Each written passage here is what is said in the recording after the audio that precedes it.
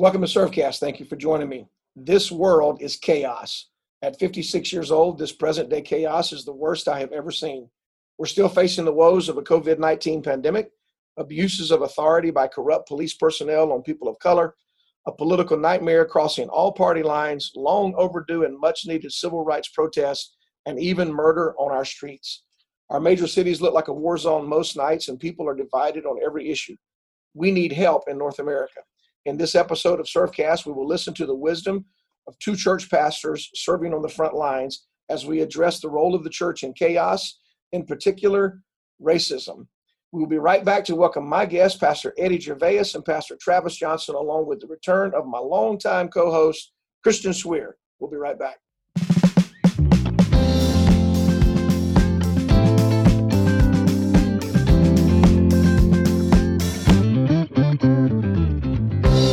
Hey guys, welcome to Servcast. Christian, you are back in Studio 22. How are you doing? I'm good. I'm happy to be back. And we have two of our friends, one from Miami and one from Mobile. So Pastor Eddie, welcome. Pastor Travis, welcome. How are you guys doing today? Doing great today. Good to see. Good to be with you both, as usual. So Travis, you're a kind of a regular now on Servcast. You've been on a couple of times, but we invited your good friend and my new friend, Eddie. And you know, some people will say his name one way and some people will say it another. How do you pronounce his name, Travis? Jervis. Jervis. Eddie, how do you pronounce your own name? It could be in French. French is Gervais. Gervais. Okay, we got it. We'll just stay with Christian and William. These are the simple names in the room. So good deal. Hey guys, thank you for joining me today. In this episode on Servcast, we're going to talk a lot about the current day issues that are facing us in the world. We know that racism seems to be at an all-time high, at least visibility of that, and it is chaotic on every front. But I think it would help us, Eddie, if you tell us a little bit about the complexity of your family. It might seem complex to some people, but give us a little history for our listeners because you kind of hit the ground on every area, I think. Talk to us. Okay, the complexity of my family. My parents are Haitian. My spiritual dad, my pastor, is white. My brothers, I got three brothers. Two of them are in law enforcement, and they're married to, I got some white sisters-in-law, two white sisters-in-law. I got biracial nephew and nieces, love them dearly. And also, I'm a police chaplain. And also my associate pastor, my best right-hand man is white. So I have a unique vintage point. Good deal. Travis, you pastor a multi-ethnic church. You've kind of been involved with a lot of things, especially with the COVID-19 situation. Give us a little bit about you for the listeners who have not yet met you. Pastor Pathway Church in Mobile, Alabama. I'm executive director of People for Care and Learning, and graduate of Lee University. I can't be on here without saying that. Actually, the other day, Dr. Lamb, somebody sent me a picture, some kind of Lee University paraphernalia from the 90s that I was on. I was wearing some khaki pants with the biggest pleats that I've ever been on a pair of khaki pants. So, it was funny. I saw it. Let's not talk about that too much, but yeah, that's me. That's me. Three kids, married for 20 years, and pastored in Mobile, Alabama, Miami, Florida, or Homestead, Florida, and then also Chicago, Illinois. Good deal. Well, guys, Christian and I are delighted to have this conversation with you. And so, as you know, some of these questions will come directly to each one of you. And then some of the questions we'll just pause and let each one of you make a response, or one of you jump on over the other. You guys have worked well together on a lot of interviews. So, Eddie, let me start with you. As a pastor and a law enforcement chaplain and a Black brother, can you define this term racism that we find ourselves, a lot of people talking about bigotry and they talk about racism. What does it really mean? And give us a definition, a working definition that we can have as a frame today.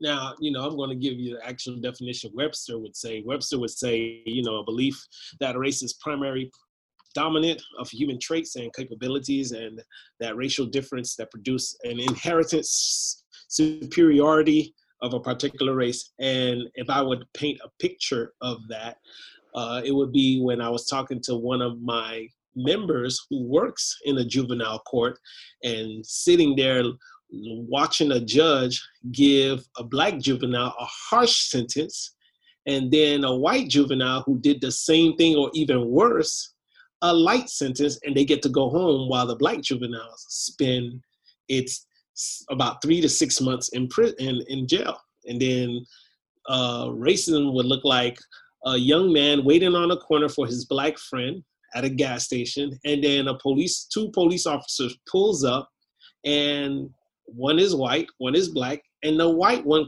cursing like a sailor at the young man, and the black officer saying nothing. And that young man was me. And then you can see the video of a black man trying to understand what the police is trying to do, and then he see the police throws him a gun, and he's like, I don't want that gun, and he throws that gun back, and he's trying to run away, and he gets shot in the back. So that's how racism is being portrayed right now, and that's the racism we have seen growing up in the inner city of Miami. And that's the picture I can paint, because that's the picture I have seen unfold in my life. Mm-hmm. Pastor Travis, you're part of a movement of a number of pastors that are really delving into this idea of influence in the city. You guys at Pathway have been involved in this as a catalyst since the whole COVID-19 situation occurred in our country. But why is it so important for the church to understand racism right now?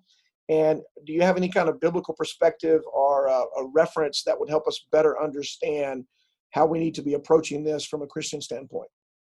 Yeah, I think it's, well, first of all, as we talk about racism with the backdrop of protests, the George Floyd killing, this is kind of like the cool thing to do right now. Let's get some people together and talk about race. And so really, I kind of just like to get that whole awkwardness out of the way, because just the trendiness of getting people together and go, hey, I'm okay with you and you're okay with me is, it's just there. So for me, I think this idea of influencing the city, what are we called to do, particularly in this environment, drives me to Jeremiah chapter 29. And in Jeremiah 29, we see Israel in captivity in Babylon for 70 years.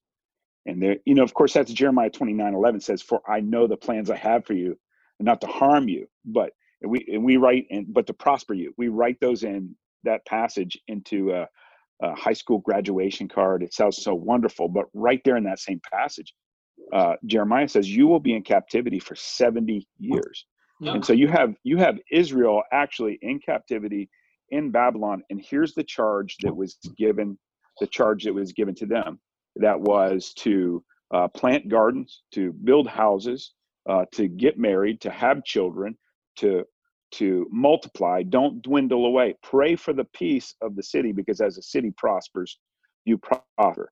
So I think for all of us, whether it's economics, whether it's race, whether it's age, or any characteristic you could possibly have that makes you different from someone else. If you're in someone else's culture, someone else is in your culture, it's incumbent on us as people of God to work for the prosperity of our city as we advance the gospel. When my city is blessed, then I'm blessed. Mm-hmm. And so for me, I think we have a kingdom agenda, no matter where we are. If there's a kingdom agenda in Babylon, in captivity, then there should be a kingdom agenda right now in 2020. And so that's fairly encouraging to me. No matter what happens, whether I agree with William Lamb or Eddie Jervis or anybody that would listen to this podcast, there is an overarching umbrella that says it's our agenda as Christians, as people of God, to work for the prosperity of our community that God has placed us in. What does that look like? Because now one of you's in Mobile, one of you guys, Eddie, you're down in little Haiti, as they call it, down in Miami, Yeah. What does this look like to work for the prosperity of the city?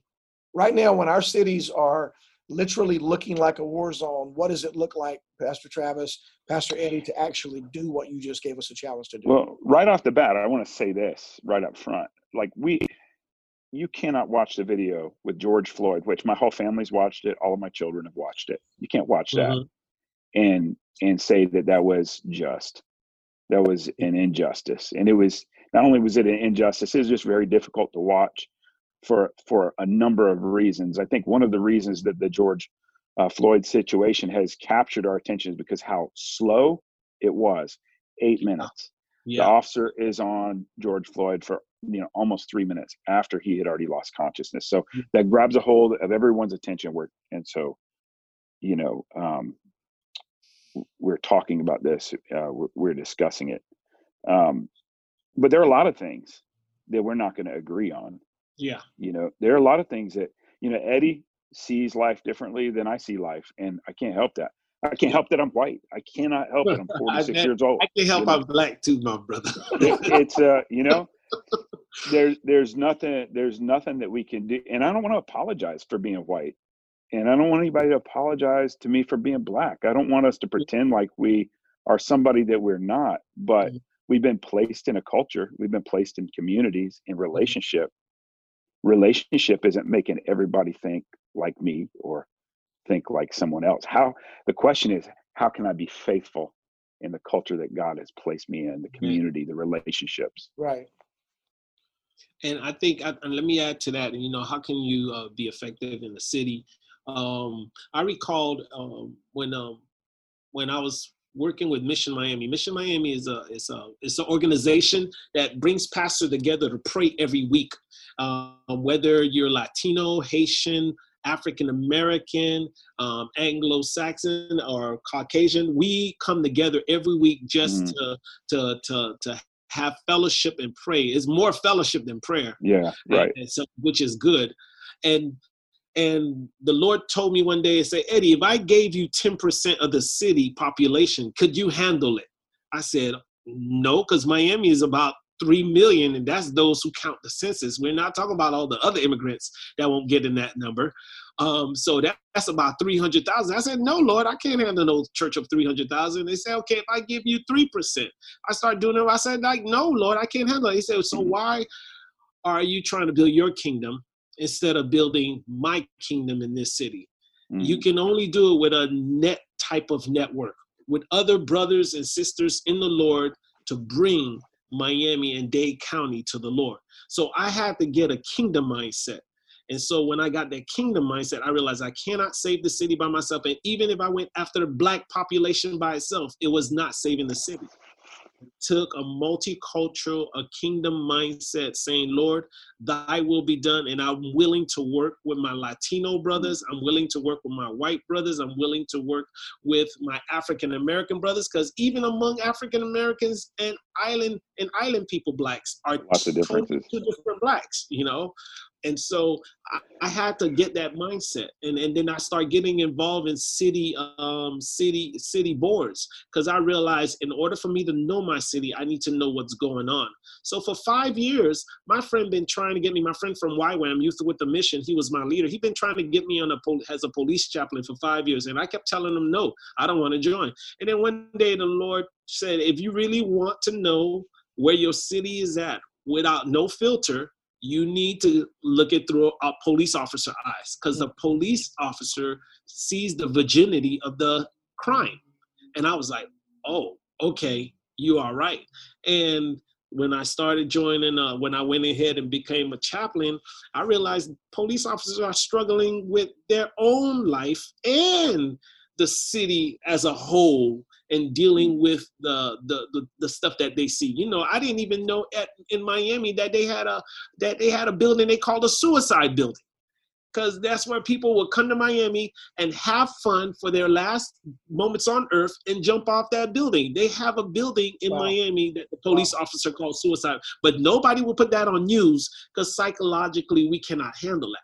So you have police officers dealing with their own situation and their daily jobs. And so I had to learn, okay, you know what? I'm glad I joined, because now I can see the state of my city, and I know how to pray. I know what we need to do to address that situation. And I became a board member of the Community Relations Board. Community Relations Boards was formed out of the O.J. McDuffie riots in Miami. And so out of those riots, that's where this board was formed. And I joined, and my commissioner told me to join that board so I can know what's going on among the community and the citizens. And so I was like, Lord, this city, you can see where your city is at by just joining these community boards, and even, ride along with a police officer, and you'll be surprised what you can see. And if you want to make a good effect, you can create ministries in your church because you've been riding along with a police officer or you join a community board. Right. Okay, so when we're talking about, you guys have both mentioned that that kingdom mindset and that kingdom agenda that we're called to.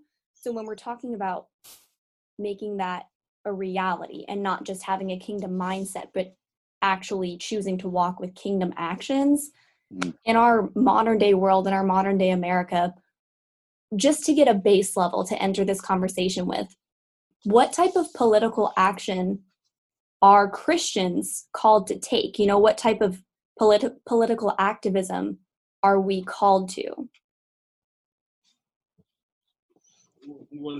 Okay, for me, the political act, it's just, first of all, it's the injustice. Where's the injustice at? And as we can see with this Mr. Floyd death, we can see the injustice, and we can see it's not just his death. A lot of people believe that his death was the one that caused the massive global protest, but we have to look that this is not just one time. This is probably Black America snapping. Don't forget, we're coming off a pandemic. We're coming off of unemployment still going on with 40 million in unemployed compared from, that was yesterday's stats. We're coming from a COVID where the Black community is affected the most. And so now you have a shooting of Mr. Ahmaud, you have the shooting of the Miss Taylor, and then you have the park incident. So it's probably Black America snapping. This is, and it's finally saying enough is enough. And what we can do we got to speak about injustice. Go and let's find judges, let's find lawyers, let's find state prosecutors that will stand up for justice. Go vote. That's what we tell our people. Go vote and look at the record. Look at the track record. Some of those track records are public, and we tell our people to go vote and see who are fair, who's fair, and will not treat one race one way and another race another way. Be fair. And give the verdict. If the verdict fixes a crime, give the verdict without seeing the color or the race of the person. And so that's what I think is voting, seeing injustice, and also standing up for what is right. Standing up for what is right. Whether it's Republican or Democrat or independent, the thing is that person is fair. That person will do what is right according to the word.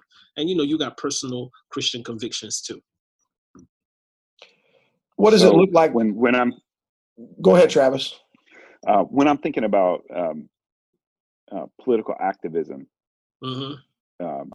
marry that with or let's not say marry it. Let's say put it in the same room with a Christian leader with a kingdom agenda, and you're wanting to reach your city. So let's say we're all in Babylon. And we're Jews, and then you have the Babylonians, you have Persians, you have all these different cultures there.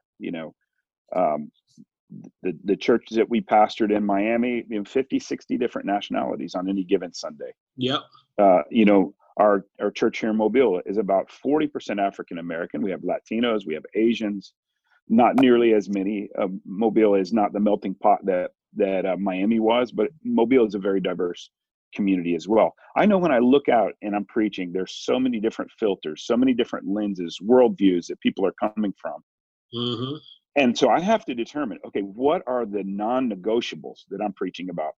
What are the things that I'm going to give the limited amount of time that I have to? What voice am I going to give to?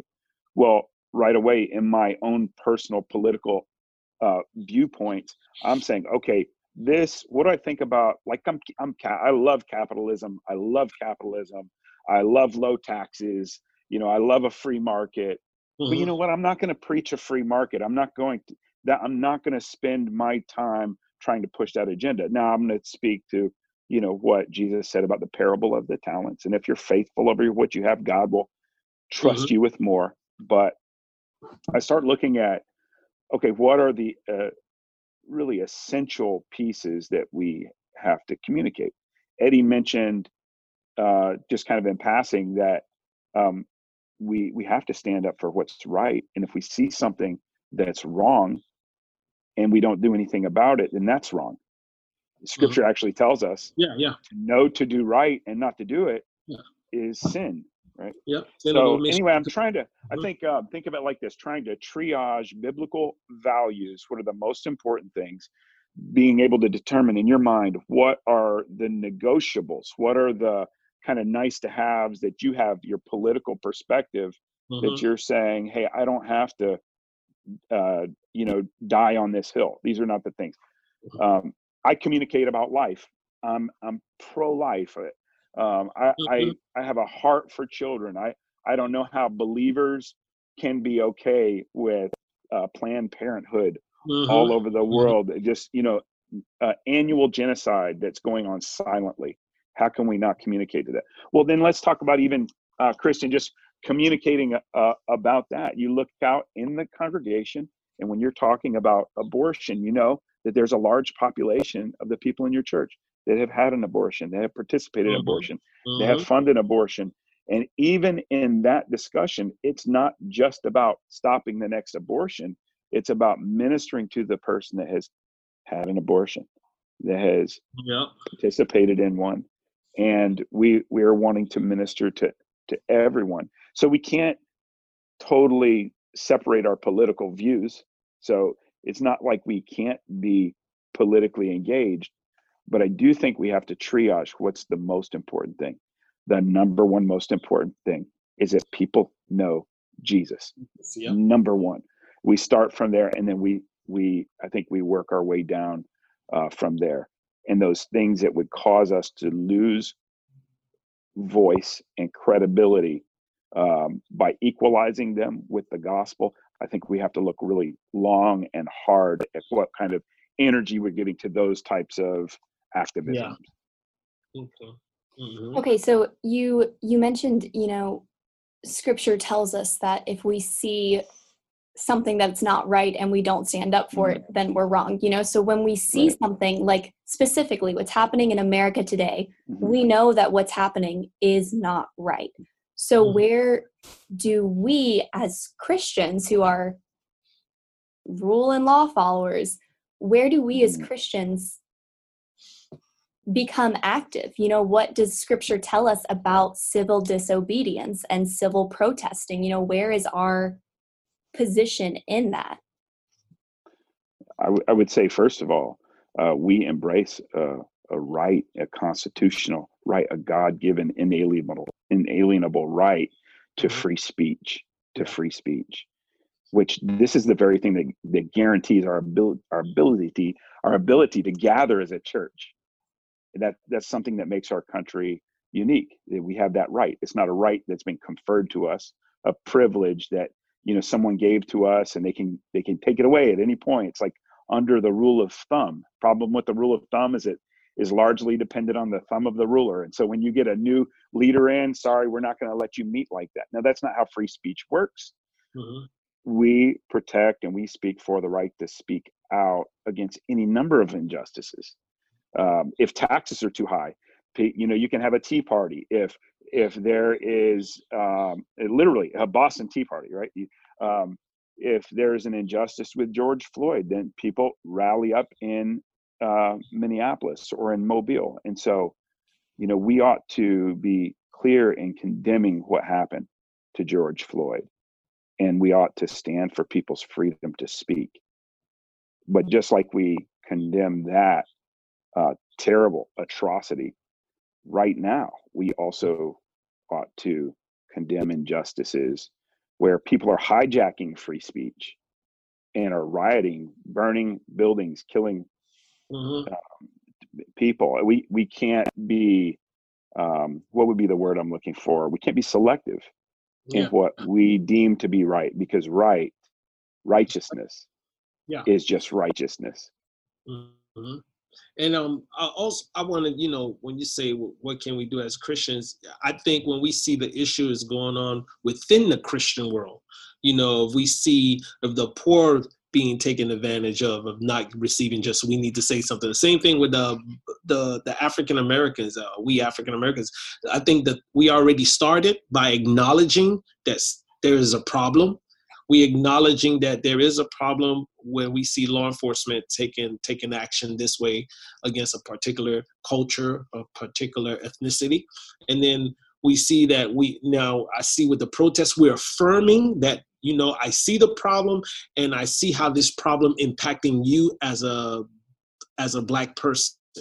And I'm glad that we're taking that step forward, because now because the difference between this protesting that's unfolding right now and what we've seen in the Rodney King, it was Blacks against whites, and Blacks was coming after whites, and whites was trying to defend themselves and everything. And we saw the racial fighting between the two races. But this one right here is we're seeing Latinos, we're seeing whites, we're seeing Blacks protesting together.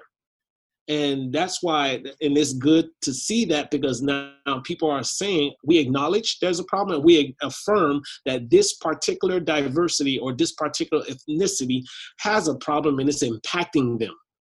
And I think we have grown in that aspect.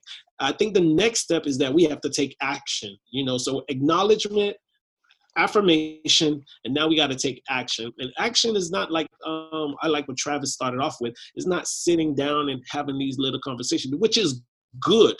This is a good start. But I think we could take it further. And, the reason why I appreciate Travis is I told Travis this, I said, Travis, you're the first Caucasian pastor that invited me to preach at your church. Wow. I say, you're the first. I said, I've been doing ministry at that time for almost 21 years or 22 years, and he's the first. Now, I'm going to tell you, I've been preaching in a Latino church for longer than that. Latinos, it's almost like immigrants understand each other. And so a Latino invited me a while back to preach in their church, but Travis was the first. And I appreciate that. And we can take action by pastors switching pulpits, or pastors hanging around more often, that it don't have to be a fly by night, or hanging out.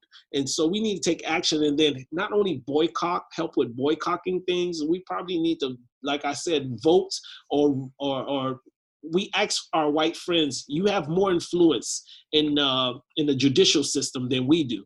Say something with us. And that's what we're asking those who have the power to influence their white congregation to say something, do something with us, hang out with us, see what we're asking for, get to know us. And you will see we will build camaraderie, but also we'll be able to do the protesting like we doing the protests together. That this protest went global. This is the difference. This protest went global. 169 cities, and I think the difference is we have more whites and Latinos protesting with us, and because of that, it's able to make a greater impact. And so that's what we're asking our Christian brothers and sisters from diverse ethnicities to join us. And if you have a voice of influence, help us, and help the Black community around you, and to make a difference. And I think because of the Latino and the whites joining together with us protesting, that's why this went global. I think that's why this is different, and this wave is very different. And so I just want to commend, and I want to thank those who are joining with us in protesting. And I say, let's take it a step further. Let's start putting people in office that will do right, that has a Christian perspective. That's number one. Like Travis said, try to get a Christian perspective, because then they'll come from a biblical point of view. And then those who will be fair with, no matter what ethnicity is standing in front of them, they'll be fair to do justice. One of the, I think along those lines there, Eddie, I think in order for us to be united standing against injustice is there has to be integrity in that Yeah. commitment, because Mhm. we will have trouble finding a platform to stand together with if we close a blind eye and a deaf ear to people who are engaging in unjust tax just because they're aligning with us, or Mhm. just because they're aligning themselves with a group. The Mhm. and I'll be honest, man, I've just been, this has been a heavy season. I think particularly heavy, not only because of what happened with George Floyd, not only because of Mhm. the riots. I'm not talking about protesting. I'm talking about the riots. Mhm. But then it's also on top of COVID, and Mhm. I remember thinking, like, 4 weeks ago, I thought, man, I'm overtired. We have worked and we've hustled, as pastors, we've been rebuilding churches, and you kind of get to this place where, like, hey, I'm really looking forward to getting this lined out because I'm about ready for some time off. They're not really like normal weeks. They're very Yeah. long days and long weeks. So, but I think for us to um, find biblical common ground, united around biblical truth, then we have to stay united around biblical truth. Yeah. Yeah. And um, seeing people trying to stop violence, and then them becoming a victim of violence, Yeah. and to turn an eye to that is very difficult. I feel like that will cause any opportunity for unity to really come apart. And so our voices, our leaders, in every arena need to be speaking. And I do feel like right now there has been an absence of, like, the celebrity to come out and speak against injustices that we're seeing concerning, riots. And then at times there you have people that are hesitant to condemn racism because for whatever reason, maybe there's some beneficial type thing. We have to just be united in saying, no, this is my community. This is my town. Hey, I know your mom. I mean, your mom, son, you're part of my church. That's it. Be careful who you're hanging with. Be careful who you're running with. Yeah. And so maybe the upside of some of the big voices that have been slow to come out is maybe a reemergence of the community pastors and leaders in the community that are married to the fabric of the community, and it's important for Yeah. that community to do well. But the thing about that, Travis, what I've noticed, I think one of the reasons that these big voices, actors and probably entertainers, haven't come out a little bit is because social media would Yeah. hammer, because what they're saying is, hold up, you haven't been about civil issues or racial issues, and all of a sudden you think because you have a name that you can speak on these things, because when things was okay, you wasn't saying much, but all of a sudden you want to build a platform, and so they've been getting burned because they want to say something, but they're a lot of people thinking they're doing that to increase their fame. So Yeah. they have learned from the last incident with the police officer and a black individual that, you know what, they're going to be slow to speak because many of them got burned because they didn't speak on social issues. Do And you we think don't want that you to, maybe there's no tidy engagement here? Like, there's nobody that's coming out of this unscathed.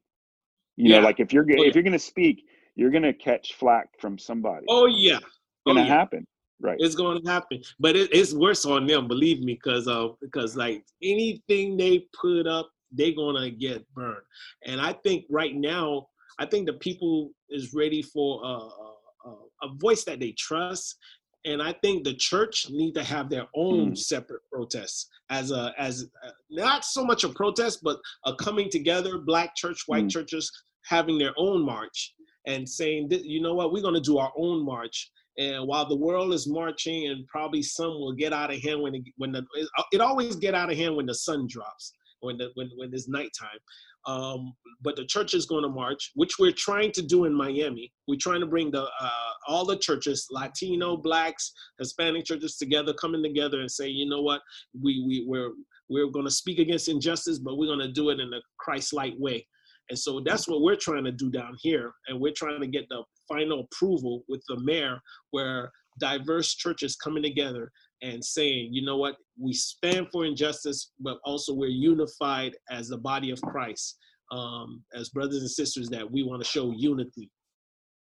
You guys both hit on something that I think is really important to discuss in having this conversation. You guys were talking about how people, especially people in positions of authority or positions of influence, are often afraid to speak out about such a quote unquote touchy issue, because they're afraid that they'll kind of be cut down for it, or be, called out for engaging in something they've never engaged in before. Dr. Lamb and I were just talking about this before we started recording, about the requirement and the responsibility for people in power. Not that I have influence as a celebrity or anything, but I'm a white woman. So sometimes, me and a lot of my friends have been discussing, should we feel guilty using the spotlight that we have just because of the color of our skin? Should we feel guilty for speaking out on something when we're not the ones directly affected by it? I think there's some cognitive dissonance between, as a person of influence, whether it's because I'm a celebrity, I'm a pastor, I'm white, should I be speaking out, or should I be attempting to relinquish my influence and give it to someone that deserves it right now, that doesn't have a voice because they're oppressed? What does that look like, do you guys think?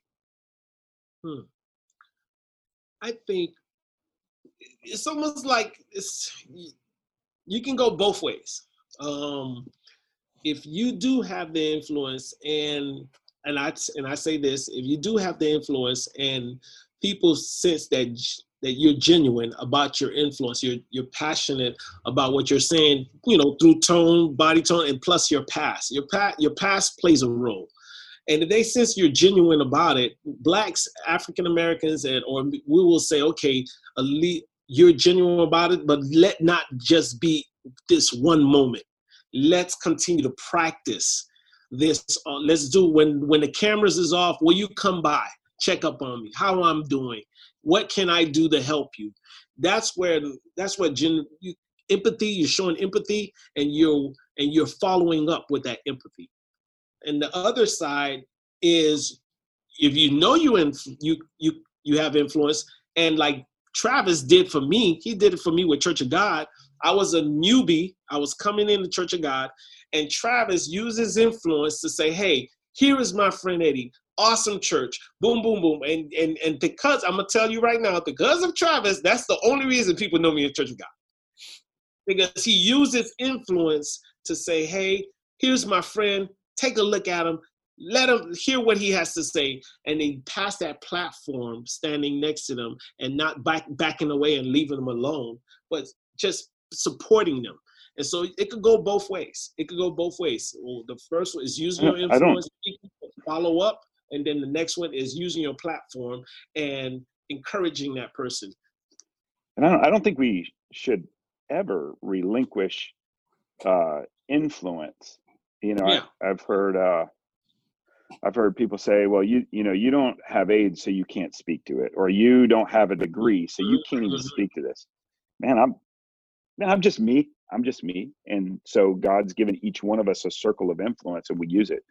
The reality is, Eddie, you're giving me credit for, for whatever. I think God ought to get a finder's fee for the Church of God, because you're in our family. You're like Diet Kevin Hart. You got this infectious smile. And hey, Dr. Lamb, one time I rode from Miami to Orlando with Eddie for a conference, and I got there. I said, I'm never riding in a car with you for another 4 hours ever again. I laughed so much I had biceps on my cheeks. Just. But I don't want to. Yeah, it was a good conference, but I don't want to, and no, I don't think anyone wants to share their influence with someone they don't trust. It's not like nobody did when you platform somebody in your church for the first time, you know, to take the offering or to preach, you better know what you're getting into, because just by putting them on a platform, now there's a credibility that has been transferred to those people, that they say, hey, because this person has endorsed them, I'm going to go ahead and start them off at a level of trust that they don't have otherwise. Now you got to handle that platform. You have to be ready for that moment. Yeah. And so to me, it's not like giving something away. It's like discovering a great place to eat. You know, man, this restaurant, I know Dr. Lamb, you love working that Big Green Egg. You know, you cook food really good. So that matters to you. When I find a good restaurant, you know, when you're coming to Mobile, I'm always trying to get you in the great restaurants. I'm coming back. I think that's the key, is that, look, there are a lot of bad white people, and there are a lot of bad black people, and there are a lot of bad cops, and there's a lot of bad pastors. Yep. But you know what? We got to know that there's some really incredible people in all those areas. And you know, I don't want anybody to judge me as a pastor because of what somebody else did. So in the sharing of influence, you know, I get influence from Eddie as well. From Eddie. Actually, I need to say thank you to Kevin Fisher at Miami Vineyard for getting us together. Actually. That's true. That's right. He Ruby probably deserves a Tuesdays. finder fee. Yeah, Ruby Tuesdays.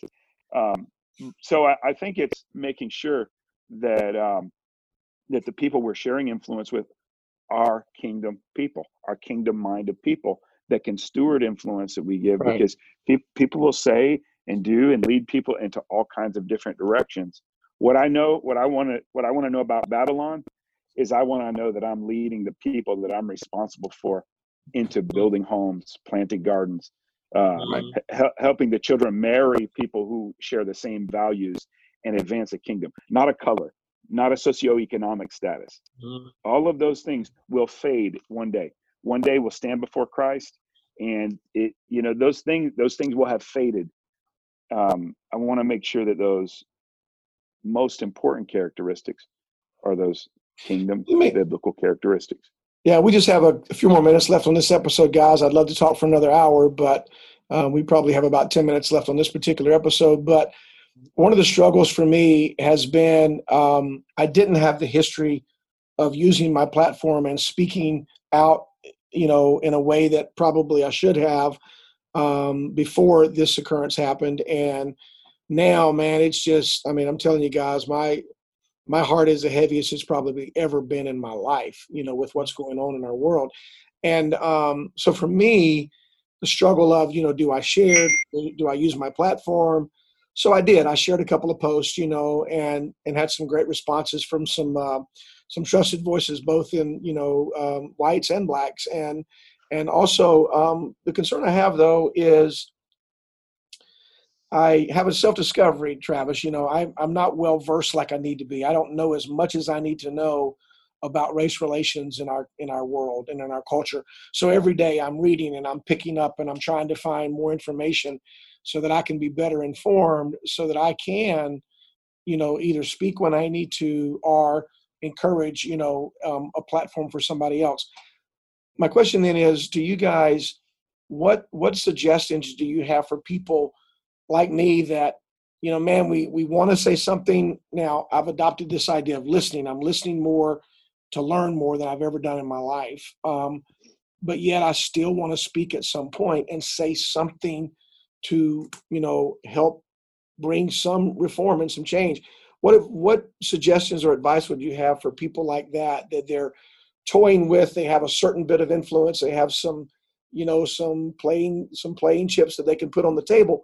What do we do, guys? What do we do, Eddie? What do I do as a white man, police chaplain, who really doesn't, and I am a chaplain myself, who doesn't really understand what it's like to live in your skin, but yet I care deeply for you and people, who are different than me. What do we do? And this is a real question for me, because it's a real battle on the inside of my heart. Well, I'm going to, it's not Martin Luther, but I'm going to give Can't hear you, Eddie. you can hear me? Yeah, I can now. Go ahead. Okay, I said it's not Martin Luther 95 thesis, but I'm going to give you the 75 thesis that someone put out what white people can do. And so just Google it. It says 75 things white people can do for racial justice.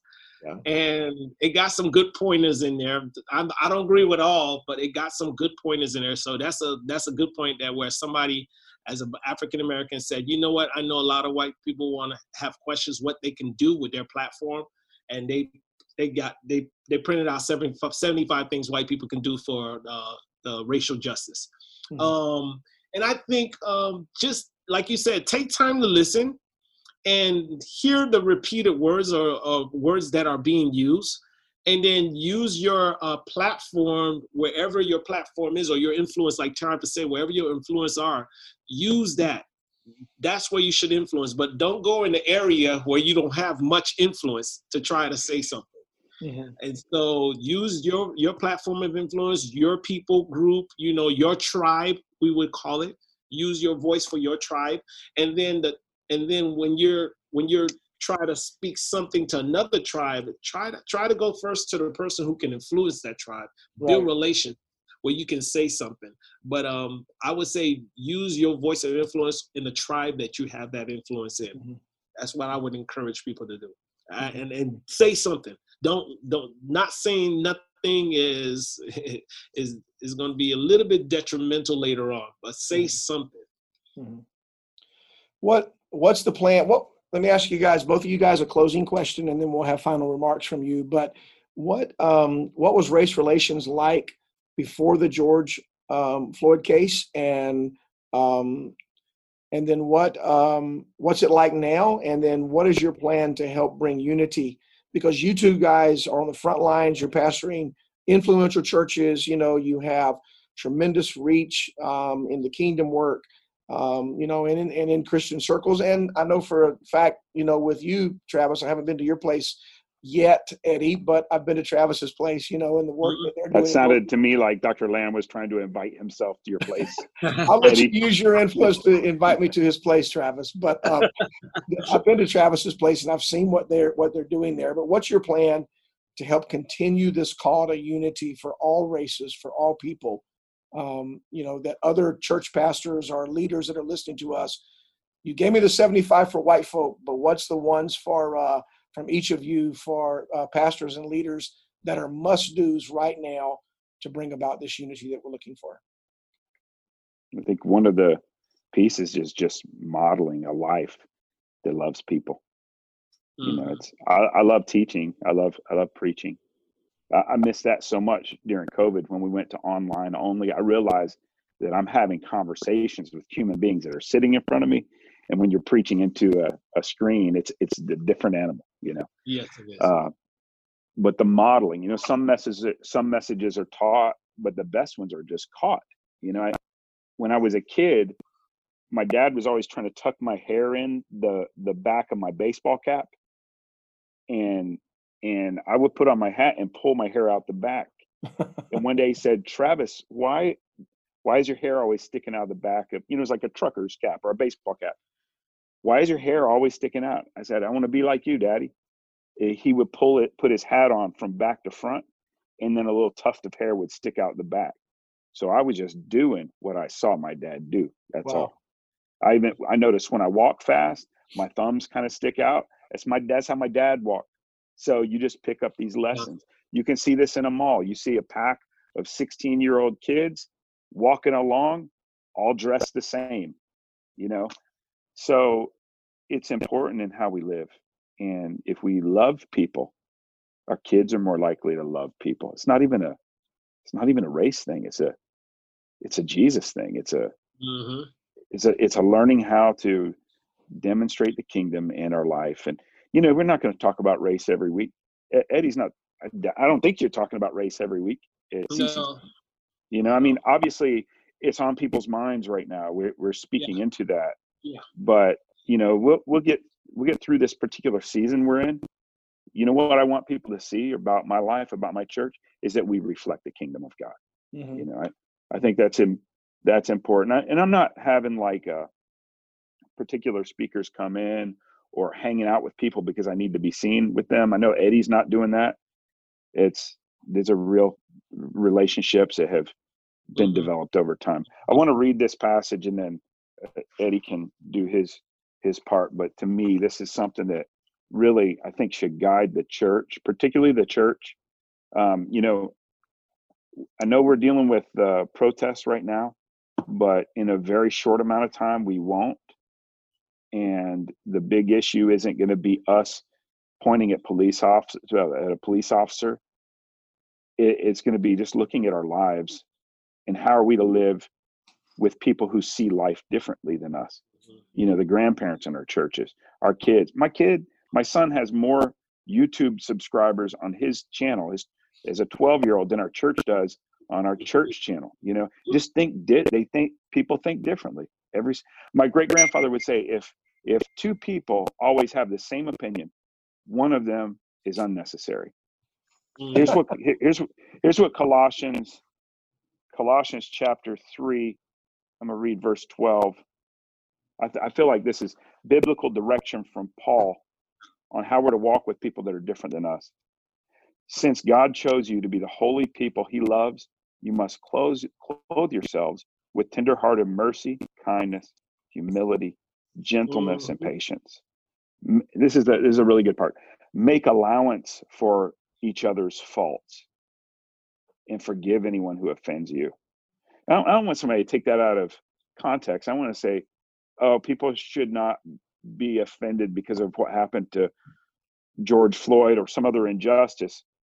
But, you know, let's be less offended generally. Everybody, you go to Waffle House, you get bad service, you write about it on Facebook. Man, put your Facebook, you know, just chill, just slow it down just a little bit. Remember, the Lord forgave you, so you must forgive others. Above all, clothe yourselves with love, which binds us all together in perfect harmony, and let peace that comes from Christ rule in your hearts. For as members of one body, you are called to live in peace and always be thankful. Let the message about Christ in all its richness fill your lives. Teach and counsel each other with all the wisdom he gives. He goes on. We're representing Christ. That's not to create I don't want to create a partial picture, because Scripture clearly tells us to stand for righteousness. But if the only way that we can walk with other people, other races, other ethnicities, other socioeconomic statuses, other political affiliations, is if they always agree with us, you better be ready to be very lonely. And God did not call us to be alone, but he called us to be a part of a family. Good. Pastor Eddie? The verse that comes forth, the verse that comes up in the parable that comes up is love your neighbor as you love yourself. Love your neighbor as you love yourself. And the parable of the Good Samaritan. You know, somebody is going to be on the side, and somebody's going to be bleeding, and they're waiting for help. And like the guy said, who is my neighbor? The one who helped the guy that's bleeding on the side of the road. Yeah. And I think like Travis said, if we just show the love of Christ, the world will see it.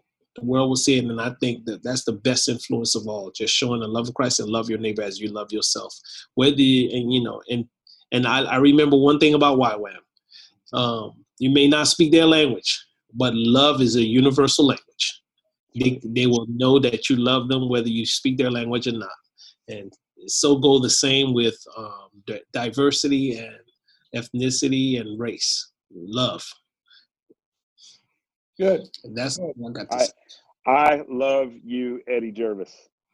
I love you, Travis. And guess what? Don't let Travis fool you, man. He's bringing me in this weekend so we can discuss this stuff that's unfolding. And I thank Travis because he's forward thinking, and pastors like him sometimes get backlash from other pastors. But I just thank God for his boldness and for stepping forward and being proactive and just calling me and say, Ed, he called me and said, come up here this Sunday and let's see, we can talk this thing out and how can we address this as pastors. So I really thank him for just being that forward thinker and being proactive and in the midst of this racial tension.